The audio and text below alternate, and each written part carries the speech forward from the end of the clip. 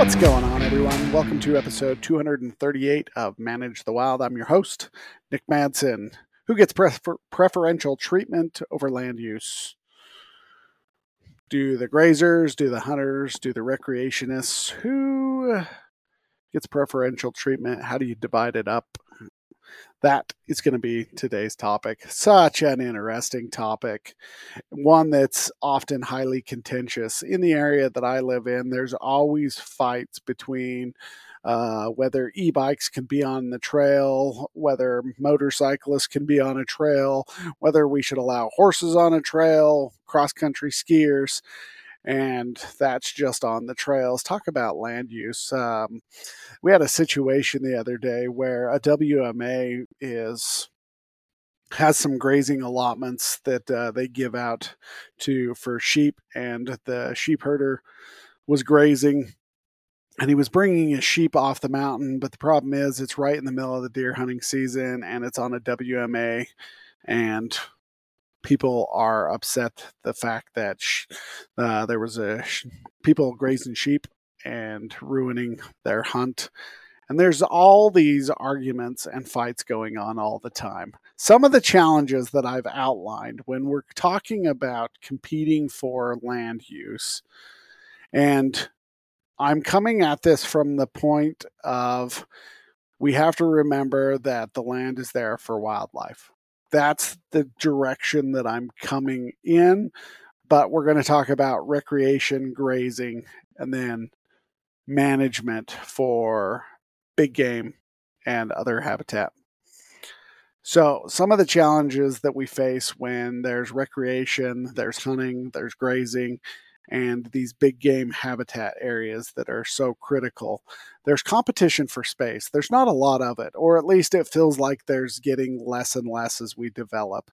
So when you start bringing a lot of people together, Utah over the last 15, 20 years has done such a good job at bringing a lot of people into the state, promoting business and different things. You've got a lot of different people coming in from different states, bringing different activities that were part of their state into this state, and we're getting a whole lot of competition for different recreational activities.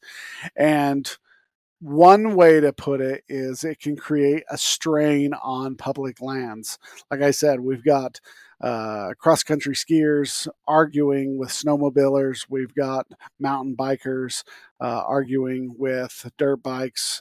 We have hunters arguing with grazers. And then we have the wildlife that's just kind of left out there. Some of the challenges that you have when you have all these different things going on across the landscape, not only just from the bikers, the hikers, the hunters, the grazers, cross-country skiers, snowmobilers, ATVs. You also have different things that are now a part of the wilderness that we haven't seen before. It's we have big races here in northern Utah, 100-mile races that are these ultras, but they're in these mountainous areas. So now you're starting to see a bunch of races come in, and competition for land use is being altered that way. When we start using all this space for all the various activities, some of the challenges you have is it creates a little bit of habitat fragmentation. While I was on a hike, about a month ago, I got to the top of this ridge and I could hear this sound, and I was, what in the world? And it sounded like some idiot high school kid just driving around in his Ford with the radio turned up loud as possible because it was so loud.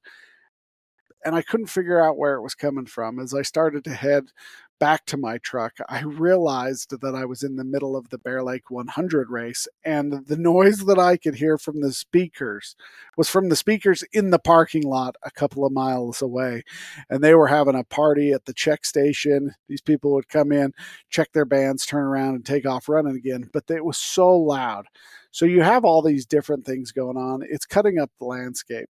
And that presents problems because once you start fragmenting the landscape due to all these different activities, whether it's ATVs or big races going on, it starts to limit the amount that big game can move. they're looking at all these different events as they are predators. They're unknown. These vehicles flying through, snowmobiles, whatever it is, it limits the way that wildlife move over the landscape. And it starts to reduce when they can move, especially at these times when they are migrating in the spring or in the fall and they are moving to different areas, cutting off those corridors due to different land uses is challenging. When a sheep herder is moving his sheep off the range or cattle are being driven out of the mountain areas, their mountain pastures, again, that's going to put a lot of pressure on these wildlife to hole up in these areas and reduce the amount that they can move. Another issue that you face with different land uses is erosion. Some of the practices, whether it's trails and motorcycles, overgrazing, and riparian areas, there's a lot of damage that can be caused to the habitat. I remember listening to a meeting not too long ago in which they were worried about an endangered plant in one of these mountainous areas here in Utah, the LaSalle's, and it's only found on this one mountain range, and they were worried about this plant being lost forever. And they found that an ultra marathon had gone through this on the trail, and one of their check stations was right in the area where they found this flower. They set up their check station. People ended up tromping the flower, and they caused a lot of damage. And so you have erosion, overgrazing, but also just the different land use practices that can cause environmental harm and damage to the habitat. Then you have human wildlife conflicts.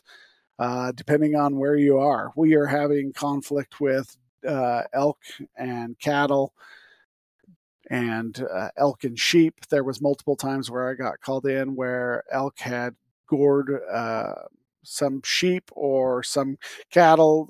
Horses have even been gored before. And so that creates a problem when you are bringing animals close to wild animals and the conflicts they face. Then there's some resource limitations. And you're just, a lot of these agencies don't necessarily have the funding to monitor the impacts of all the different recreation and different things that are going on in these landscapes, and it's difficult for them.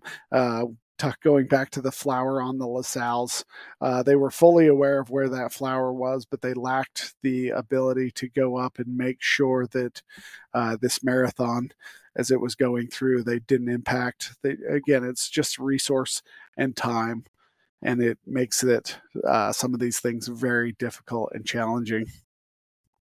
There are some solutions, and they're not great. You could have zoning or designated areas of use. We already do that a little bit. You have sheep or grazing allotments, sheep allotments where they can bring in their sheep or their cattle and they can graze. We also have different trails that some are just for hiking and biking and horses, and others allow motorcycles. So we're kind of doing that, and there's fights to open areas up for more ATVs, but there's also fights to shut some of these motor vehicles down and some of these different things. Another potential solution is if we're focused on wildlife, that you start creating wildlife corridors or conservation easements to allow wildlife to pass through these areas and mitigating the amount of pressure that's being put on them as they are moving through different areas. Another one, as I've talked to multiple habitat managers, is improved grazing practices, looking at different ways that you can change up your grazing to help benefit not only the cattle and sheep, but the land as well as the wildlife. And there's different ways of doing that. I talked about earlier in other podcasts about changing up your rotation on your grazing, whether you are grazing once a year, but changing what if you bring the cattle or sheep in April or May, next year bring them in June or July or August, and just changing up when you're grazing and how much rest you're getting. And then make sure education is going on in regulation. I think if they would have told the event planters on the LaSalle's that there was a flower that was endemic to that area, and it's a threatened species. They probably would have been a little more careful. Again, you have limited resources, making sure these things are being done, even if you do educate and regulate these things, people through ignorance or willful disobedience are still going to break some of these. And then making sure that you are planning. I think that's the biggest one, but it's often the hardest is communicating. Going to these meetings and sitting through and making sure each side is heard is often difficult. Sometimes people don't like to listen to your side, and then oftentimes you don't like to listen to their side. And so it's just going and planning and making sure that there is room for everyone, because there is plenty of room, but we also have to keep in mind what's important. And one of the things that I'm focused on that people very rarely are when they're involved in some other type of recreation is wildlife. You see mountains and you just assume that they're going to be okay. But if you're running a big race right in the middle of the rut, you could affect some of these things. Or are you going to push these animals out and put a lot of stress and pressure on them going into the winter? Are they going to have enough time to put on the fat they need based upon all the different events that are going on?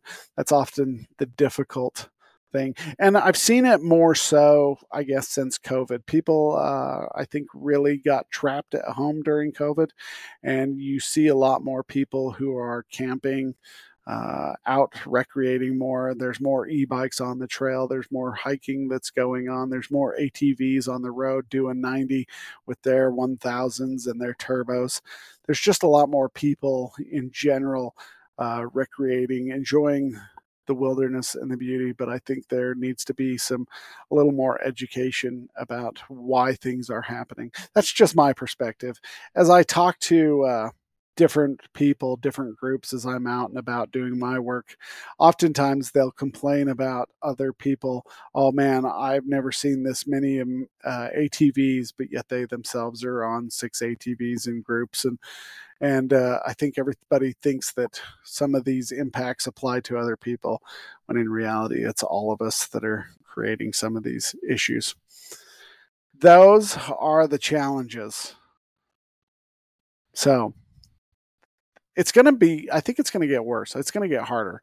But balancing public lands and all the different uses is one of the most difficult things land managers have. WMAs, wildlife management areas, are so difficult. As you sit through some of these committees and these planning meetings, and people talk about how they want to use the land, they are upset if they don't get their way, and they are upset when people other than them get their way. There was a situation that I've seen firsthand where they've closed down some of the camping in some of these areas that there's been camping there for 20 years, but due to habitat degradation, riparian areas that are being destroyed, and just the overall general upkeep from campers, it's very expensive and difficult to maintain, especially when your fences, your buck and rail fences, are being cut down for firewood or being shot up, and it makes it very expensive. And people are upset that these camping areas are closing down.